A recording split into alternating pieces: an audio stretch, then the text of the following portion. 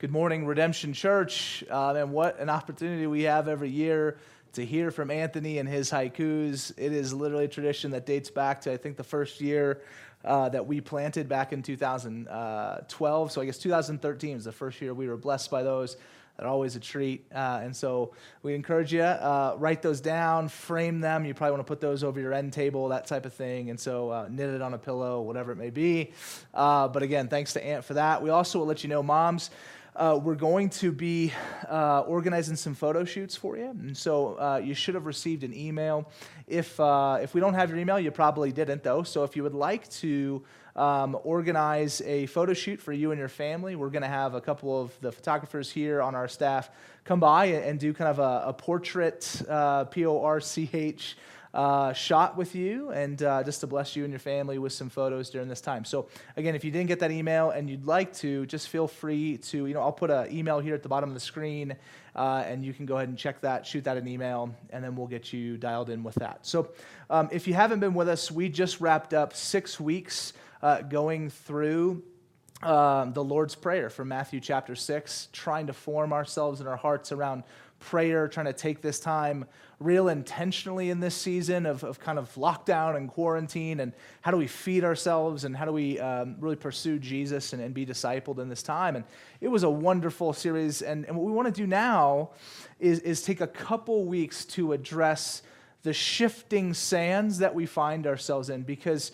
there's a lot of conversation going on right now around, when should we open and what does opening look like? And us and literally every church across the country has used the tagline, right? Like the church has never been closed, and that's just true, and we believe that, right? Like we're always on mission and we're doing different things even if we're not meeting, together on Sundays. But what does it mean for us to open up and kind of engage with many of the different things that we normally do here at the church, and so that involve being with one another. And so as we've seen the shifting sand, there was this moment 2 Wednesdays ago where Governor Ducey came out and he pushed back the stay-at-home order to May 15. And I know many of us have thoughts about whether that was good, bad, or somewhere in between. But what I did notice is that my phone, my email, my Facebook, and my Twitter were all blowing up with different statuses and emails and thoughts about that moment. And a lot of them were very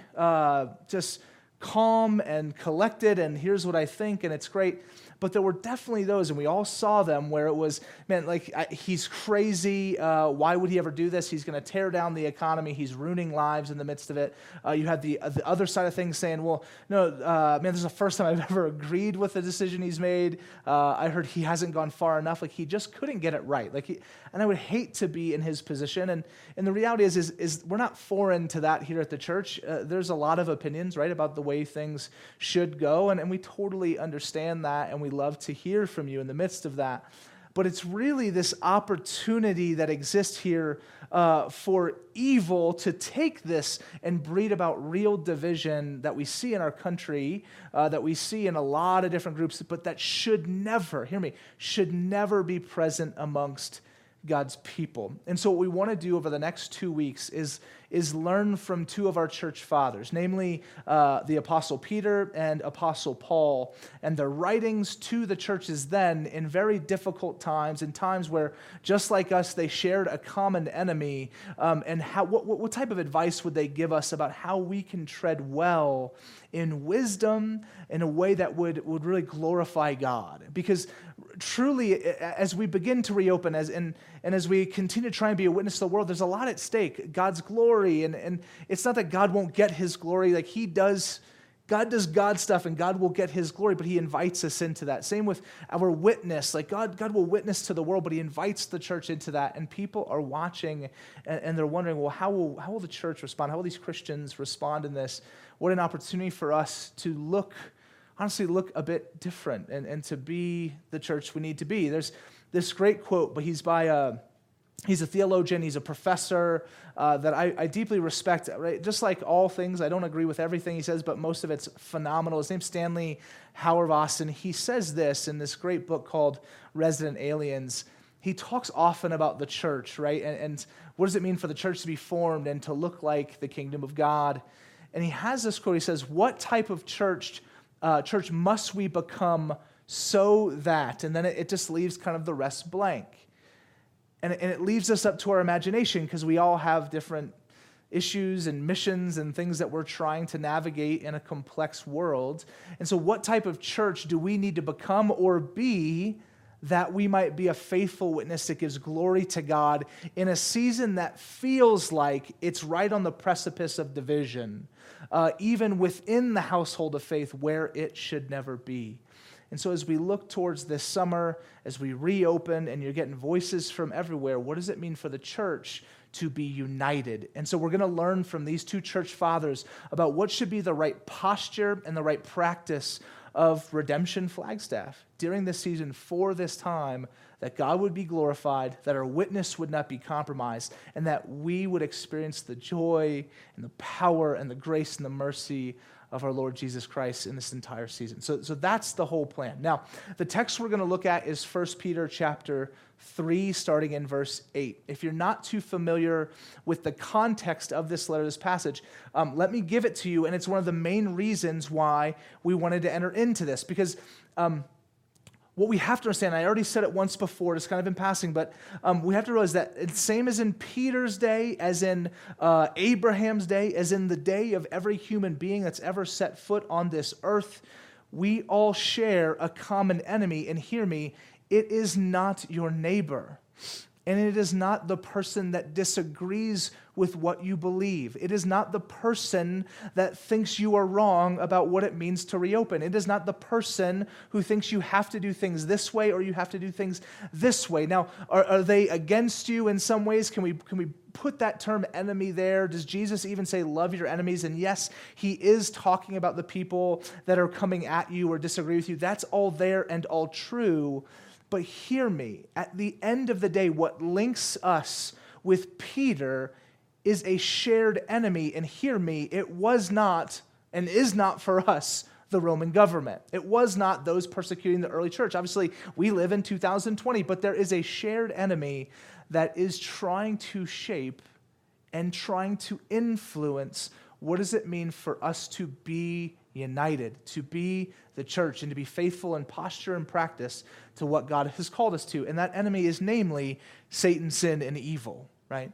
And for some of you, that might sound crazy, like this force of Satan and sin. It's real. Like we believe that there, like Paul says, we do not war against the prince and principalities of this world, but rather this spirit of the air, Satan, sin, evil, that is battling against all of creation, not just humanity, but all of creation who is longing for redemption. So we unite then with Peter's influence and with Peter's encouragement in this letter to the church then, that it can translate to us now, because ultimately what we believe is that we share a common enemy with all of humanity. Now, this is unique to the church, and it positions us in such a way that even now, we are the best possible alternative for the world to see the way things should be. And here's what I mean by that. We deeply believe that we have a common enemy, humanity that is. Satan, sin, and evil. We're all against it. It's all against us. However, if you do not share that worldview, and you're looking to unite with a common enemy, you're looking to say, well, who can I ally with? Who will be on my side? Who will back me up? Who will be my team? If it cannot be this outside force that is against all of us, namely Satan, sin, and evil, like the church believes, like the Bible teaches, then all you're left with is it has to be my neighbor. It has to be the person I disagree with. It has to be the person on the other side of the aisle politically. It has to be the person who thinks differently about the reopening strategies of our country. It has to be differently about the person I see doing something that I wouldn't do, or vice versa. And so here's the thing. Without the right worldview that we are all in this shared moment together against a common enemy, we have to find others. And that is what we see in our world, is that there is division, dissension, attack, and slander. Church, we need not ever go there, because we buy into a different worldview and a different reality that shows us that there is an enemy that is even greater. Now, this doesn't mean, and we'll talk about this, that you can never disagree. Disagreement's good, and that's circling back to that, but I didn't want to lose you there. But here's what we're going to do, is we're going to look at 1 Peter 3:8 through all of that lens. The last thing I'll say before we open up the text is the main reason why I really love this text and really wanted to take these 2 weeks to talk through this is because, like many of you that I've spoken with, like, I'm just really weary. Like, I'm tired. I just feel, right? And I know some of you feel the same way. Like, it's just, this has been heavy and weighty. And it's so interesting because some of the things that have made me feel weary and tired and just kind of beat down were not things I expected coming into this. There were things that like, okay, well, this will be harder, this will be easier. And it just hasn't been that way. There's been things that have really brought weary to my soul. But I wanted us to go into this text and talk about this the next 2 weeks. Because I think when we're weary, it's easy for us to just give up our convictions. We're tired. You all know this, right? Like you get hangry or you didn't sleep really well, so you're just really irritable in the morning. Like a lot of you know that. If you're not a night person, you're up too late, so you're really irritable at night because you just don't have enough sleep. You're weary, you're tired. When we're weary, we can compromise who we know we are to be. I want us to learn even from a posture on the front end before jumping into our Peter text, the encouragement from Paul in Galatians 6:9 that we may never grow weary in doing good. That even as we enter into this text, that we would so welcome this encouragement from the Spirit of God and from the Word of God to rightly convict and change us. Why? Because yes, it's totally okay and makes total sense why you would be weary and tired and beat down and just over this season. That all makes sense. But let it never dictate how the church responds. Let us never grow weary in doing good. Let us never grow weary in being like Jesus in the midst of the weariness, in the midst of the tire, in the midst of the trial. And so hopefully this text and next week, when we hear from Peter and Paul, will shape us. So here we go. 1 Peter 3:8. Let's look at our first verse. It says this: "Finally, all of you have unity of mind, sympathy, brotherly love, a tender heart, and a humble mind." I don't even need to take a lot of time on these because we know what these means. But let's run through them. The first one, have unity of mind. And he's talking to the church. Church, this is how we are to posture our hearts and our minds. This is how we are to posture ourselves as the church amidst the trial. Have unity of mind. And it's real simple. Think the same. Now, does that mean think the same on everything? No, it does not mean think this. Have differing opinions. I love the Saints, the LSU Tigers, the New York Yankees, the Los Angeles Lakers, and the Liverpool Reds. Like I am a diehard fan for all five. You don't need to love all those same teams the way I do. Like God will love you less, but at the same time, you don't have to do that. Like we can have disagreements in this world, and we have disagreements about things that are even more serious. But what Peter is encouraging the church to do here is to be of the same mind, to think the same way in these things, in the things of real consequence. Namely, how are we treating one another? How are we treating and loving our neighbor? How are we submitting to one another in a sacrificial way like Jesus, that we would glorify God and be a faithful witness to a watching world? Think that way. The second one, have sympathy. In the Greek, this term, I'm not going to even try and pronounce it. I always just ruin it when I try and go foreign language. But the Greek means to have a fellow feeling. And I love that idea. Like have a fellow feeling. That means when someone else is feeling something, the encouragement from Peter here is to have that feeling as well. Like enter into it and have that as well. We often call this empathy. There was a class that Anthony and I were in seminary just this last week with a professor and a pastor named Andrew Zanting. It was a phenomenal class.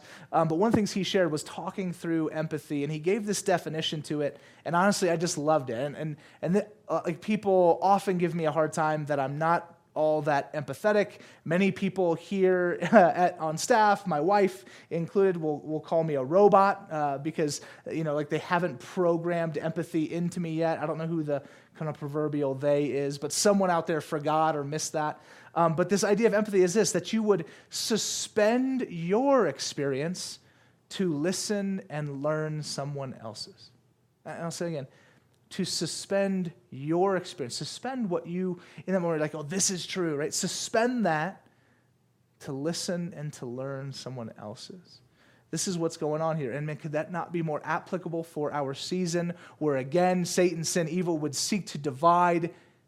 We can say, no, I'm going to listen, I'm going to learn. I'll suspend my own thing. Why? Because I care about you. This is the posture. The next one is brotherly love. We've talked at length about love. We did a whole series on Love Walked Among Us about Jesus. We've done whole sermons about just focused on love. This idea that if you don't love, then you don't know God. 1 John tells us this, and you don't know God because God is love.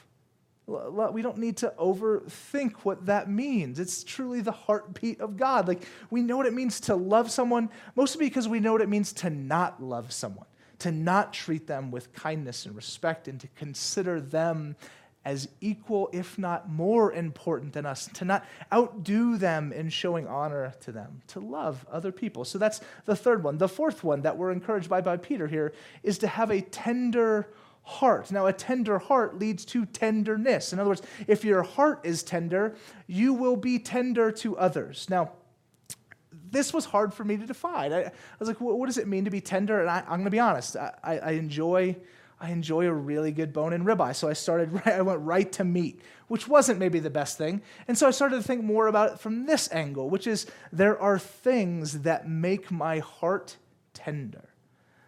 There are things that immediately elicit an emotional response in me of affection and compassion and love and desire, and that's what it's driving at. For me, there's a couple of those things, like the reunion videos when like a soldier returns home and like kind of slowly walks behind his daughter who's in class, or there's one where the father is he's playing catcher and so he like puts on the catcher's mask and rips it off, and his kid's the pitcher and they run and embrace. I'm an absolute mess. Those ones do it to me. The ones where little kids will ask their step-parents, right, to become and officially adopt them. Like that one, same thing. The videos of guys getting glasses where they get a seat color for the first time. Like those YouTube videos just wreck me. And what they do is they're tender to me. They make my heart tender because the action that I want to come from those is I literally want to like find those families and I want to love them. Like how can I bless you? How can I be with you? How can I hug you? I just love that. That's that idea. There are things that cause your heart and my heart to be tender. Know those things. And that emotion that you experience in that moment, this is what Peter's encouraging the church to. Have that same tender heart that you might act to the other person in tenderness. And then the last one is of humble mind, humility, that you would think clearly in a posture of self, humbly. Now, Tim Keller, I think, has just a phenomenal definition on this. Shocker, we're quoting him. But he says this, that humility is not thinking less of yourself as we often try and do it, right? Humility is just like, well, how can I tear myself down? That's not humility. Humility is not thinking less of yourself, but rather it's thinking of yourself less. It's how do I, in the midst of that, not make myself always the center? I don't always have to be the focus. It doesn't always have to be about me. That is where humility comes in. What do you think of you, and what do you think of me? Because that will affect how we treat one another. It shouldn't be a shocker. So again, the posture that Peter gives us, and it's so clear, and we just have to choose, are we actually going to live like this? Are we going to allow our hearts to be like Jesus and postured this way? Or will we fight it for zero good reason outside of our own pride? So again, will we be united, sympathetic, empathetic? Will we love? Will we have tender hearts and humble minds? This is the posture of God's people in the midst of any season, but namely and specifically for God's glory and our witness in seasons of trial and difficulty. So let's look what this looks out. okay? And it's going to sound crazy. Like, how does this work itself out? Will sound contradictory to the way we think life is meant to be lived. But let's look in 1 Peter chapter 3, verse 9. It says this, "Do not repay evil for evil or reviling for reviling, but on the contrary, bless.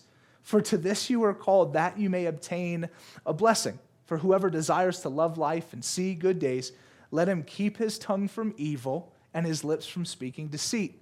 Let him turn away from evil and do good. Let him seek peace and pursue it. For the eyes of the Lord are on the righteous, and his ears are open to their prayer. But the face of the Lord is against those who do evil." So here we go. What is the response to the right posture of heart in life that is shaped by the 5 things that Peter just gave us that we just talked about? It's when someone reviles, when someone disagrees, when someone hates, when someone comes at you, your response is not to revile back, hate back, snap back. It's to bless. This is wild. And it doesn't make a ton of sense outside of the worldview that has Christ as King, outside of a worldview that says that we have been placed on this earth to be glorifiers of God and blessers and lovers of our neighbor. But if that's what we believe, this makes perfect sense, because we're not going to hate those who hate that. We're not going to revile those who revile. No. In fact, we won't even just, it's not even just we'll just leave you alone. It's, I will bless you. The language we get here that I love is, let him or her, right, seek peace and pursue it. To seek peace and pursue peace. So it's not just enough for us just to say, okay, well, if you revile, I'll just be quiet. It's, no, we're actually going to seek peace. Now, here's the problem. When we think to chase peace, we often think through peace through the lens of the absence of conflict. And this isn't new. We've talked about this here before at Redemption. But we think peace means, well, we're just not fighting, and so I guess we're at peace. And the biblical vision, the Jesus, kingdom of God vision for peace is far more comprehensive, beautiful, and robust. It's literally comparing the two. It's the way the world thinks of peace is no conflict. The way the Bible talks about peace is the way things are supposed to be. And we are called to chase this. We're not called to chase no conflict. We're called to chase the way things should be. What a beautiful movement of the people of God to say, this is what we're after. We're after the way things are supposed to be. And there's no way that we can look at so many of the situations that are happening in our culture and world and say, man, that's the way things should be. We cannot look at the Facebook statuses where we attack and belittle one another. We cannot look at the side gossips and conversations where we tear down the brother or sister and say, that's the way that things are supposed to be.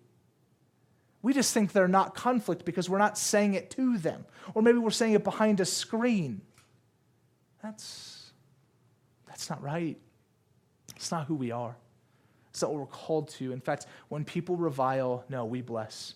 When people are evil, we love, we move towards, we chase peace, we pursue peace, we be that. Now, some of you are like, well, I haven't been in a conflict in my whole life, which one isn't true, but two, maybe you're just like, it's not really my deal. Here, great, then just be a peacemaker anyway. Go out and seek and pursue it for our world, because our world is broken. Our world is longing and clamoring for something better, for something different, for the way things are supposed to be. Be a peacemaker, a peace pursuer for you and for our society, culture, world, and our church. So that's Peter, again, in the midst of all the trial and the persecution, he's like, listen, with this common enemy's trying to destroy, to divide, this is who we need to be. The world's trying to come at us as well. Listen, this is who we need to be, and we're going to bless, and we're going to bless, and we're going to seek peace, we're going to pursue, we're going to love. This is who we're meant to be. And so there would not be any infighting in the church about that, because that's who we are. And then namely, and remembering, rather, that we're called to be that before a watching world we're called to love. So, this brings us to the last part of this passage in 1 Peter 3. And it's just trying to navigate, like, how do you do this without compromise? How do we continue to pursue this? Because this is not easy. This is an incredibly difficult task to constantly return to a posture of heart that is so contradictory to our own flesh, to the old man, if you will. How do we do that? And I think this last part of the passage gives us the answer. In verse 13, Peter says this to the church: "Now who is there to harm you if you are zealous for what is good?" Like you're chasing what is good. "But even if you should suffer for righteousness' sake, you will be blessed. Have no fear of them, nor be troubled, but in your hearts honor Christ the Lord as holy, always being prepared to make a defense to anyone who asks you for a reason for the hope that is in you. Yet do it with gentleness and respect." So even when you got to clap back, right? How? Gentleness and respect. Having a good conscience, so that when you are slandered, those who revile your good behavior in Christ may be put to shame. For it is better to suffer for doing good, if that should be God's will, than for doing evil. For Christ, here's the money verse, right? Here's where it all zooms into. Here's what all is formed, is right here. "For Christ also suffered once for sins, the righteous for the unrighteous, that he might bring us to God, being put to death in the flesh, but made alive in the Spirit." And so here's a couple last little points here. A good marker for how are we doing in this is to ask ourselves this question. And it's really the main question coming off of this. When it comes to should I, or this person said this, how should I respond, right? They said this on this post, I disagree with that decision, and I disagree with that decision, and they disagree. That whole deal, where division, dissension, the enemy's trying to come in, where there's trial, there's pain, there's division, the whole deal. How should I respond to that? Here, ask this question. Will Christ, okay, verse 15, 16, will Christ be honored by my action? Period. If I do this, is this for my own honor that I have to protect because I have to win and I have to be right? Or is it for the honor of Christ? Will he be glorified because what he's called his church to is radical, prioritized, intentional unity of mind, of spirit, of body, of purpose. This is who we're called to be. And so as we look towards this future next season, how do we do this well? We're going to speak well. We're going to believe the best. We're going to engage, and we're going to have those dialogues. Why? Because God has very clearly called his people to unity. He's very clearly called us to have the posture of empathy and love and tenderness and humility. And so because that's true, that's how we will honor him, is by doing what he has told us to do in his word. So fam, honor Christ. And when you're about to make any type of response to the world we're in right now, ask yourself that question. Will Christ be honored by my action?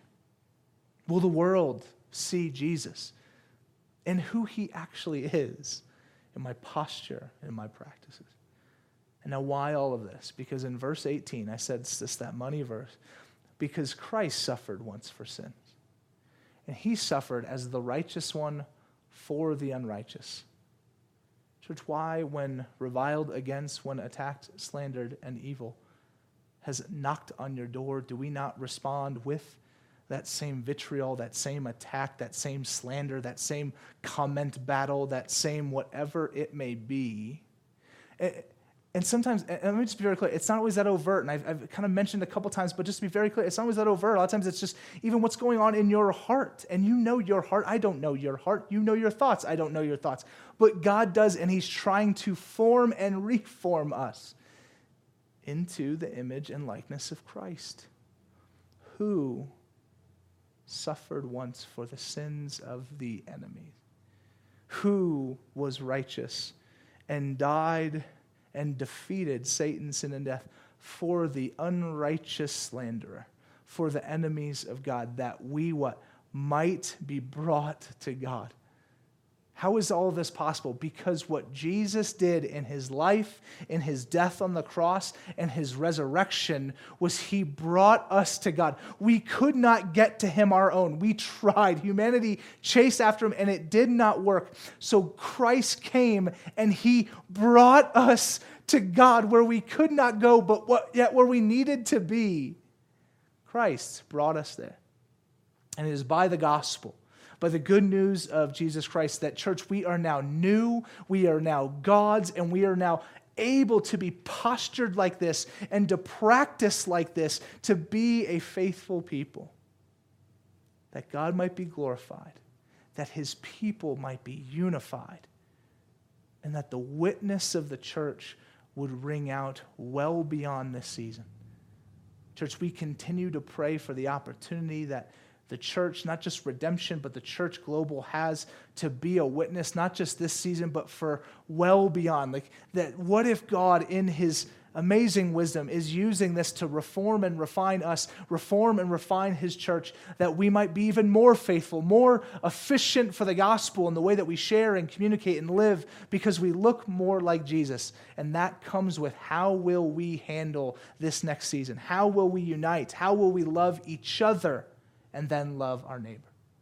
I land with these last two quotes from a pastor that's based out in Italy. His name is Giovanni. He's good friends with Pastor Tyler, who many of you know. He's the lead pastor of all of Redemption. He came in and just spent some time with us to talk to us about ministry and pastoring and life. And he had these two quotes that have stuck with me for a really long time now. And the first one was this, in talking through how we can bless one another. And this is, again, namely and firstly with each other as brothers and sisters in Christ, but then to our neighbor as well. It says, the death in me can become the life in you. And gosh, I love that quote, like, the death in me becomes the life in you, because that is literally the gospel of Jesus. That the death of Christ became life in humanity. Where we could not find it, he produced it for us. Might we live the same way? That we wouldn't always have to defend and speak up and get defensive and prove ourselves and be right, but rather we would see what we are called to be united in mind of is the mission of God, the glory of God, the posture and the practice of his people. The death in us might become the life in those around us. And the second quote, he said, because we pressed him, we said, well, how do you just keep doing this? Because that just sounds hard. How do you not just grow cynical when you live that way and people just don't change, or they're still wrong in their thoughts, right? And that's often the case.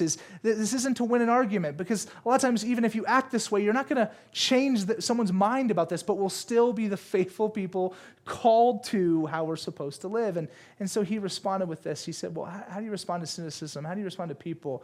And instead of saying, yeah, that's really tough, kind of giving a caveat to what he said before, he doubled down on being like Jesus. And he said this quote, and he called us to allow them, those that we're antagonistic with, allow them to wound you. Let them come close to you like Jesus did. Like, let them in, because in that, there will be true empathy. There will be true understanding. And hear me, we will share in the work and the life and the power of Jesus, who lived that life from day one till the day he left this earth. Church, invite people into that. And the church exists to bandage you back up. That's why we're here. That's why community, that's why the church, that's why the Spirit is there, is that we would be able to be with one another. If just looking back in the text, what's quoted there in those verses by Peter is from Psalm 34, from King David, as an enemy he's just fled and his life has just been spared from a foreign king. And he's saying these things like, I'm not going to rebuke, I'm not going to respond to evil with evil. I'm not going to do that because I know my God. And so he's quoting Psalm 34. But what's so beautiful about the rest of Psalm 34 as it continues on, we get that great verse towards the end of Psalm 34 that says that the Lord is close to the brokenhearted and that he saves those that are crushed in spirit. That he's telling Peter, and what Peter sings about in Psalm 34 is that even in the midst of the difficulty of, man, I was almost killed, this guy is going to do evil, I will not respond with evil. How can I stay in that? The Lord will be close to the brokenhearted, and he will save those crushed in spirit. the Lord will come close and the church will come close, and we will bandage each other back up that we might be able to maintain a posture of heart and mind that sounds so foreign to us, so foreign to our world and culture, that we might be able to embody practices that seem so foreign to our world and culture. Why? Because we are His. We're Christians. That's how we're called to live, not just in this time of potential division, dissension, backfighting, but in this season of really moving towards one another. Church, I love you so much, and I hope that together, and then even please come back next week as we learn from Apostle Paul. Anthony and I will be together again to talk further on this idea, and what does it mean for us moving forward in this season as we see different things come back into view and function here at the church. You're so loved. We're going to take just a moment with Anthony and I to get into lamentation on this Lamentation Sunday. And so we'll be back with you in just a moment. God bless you.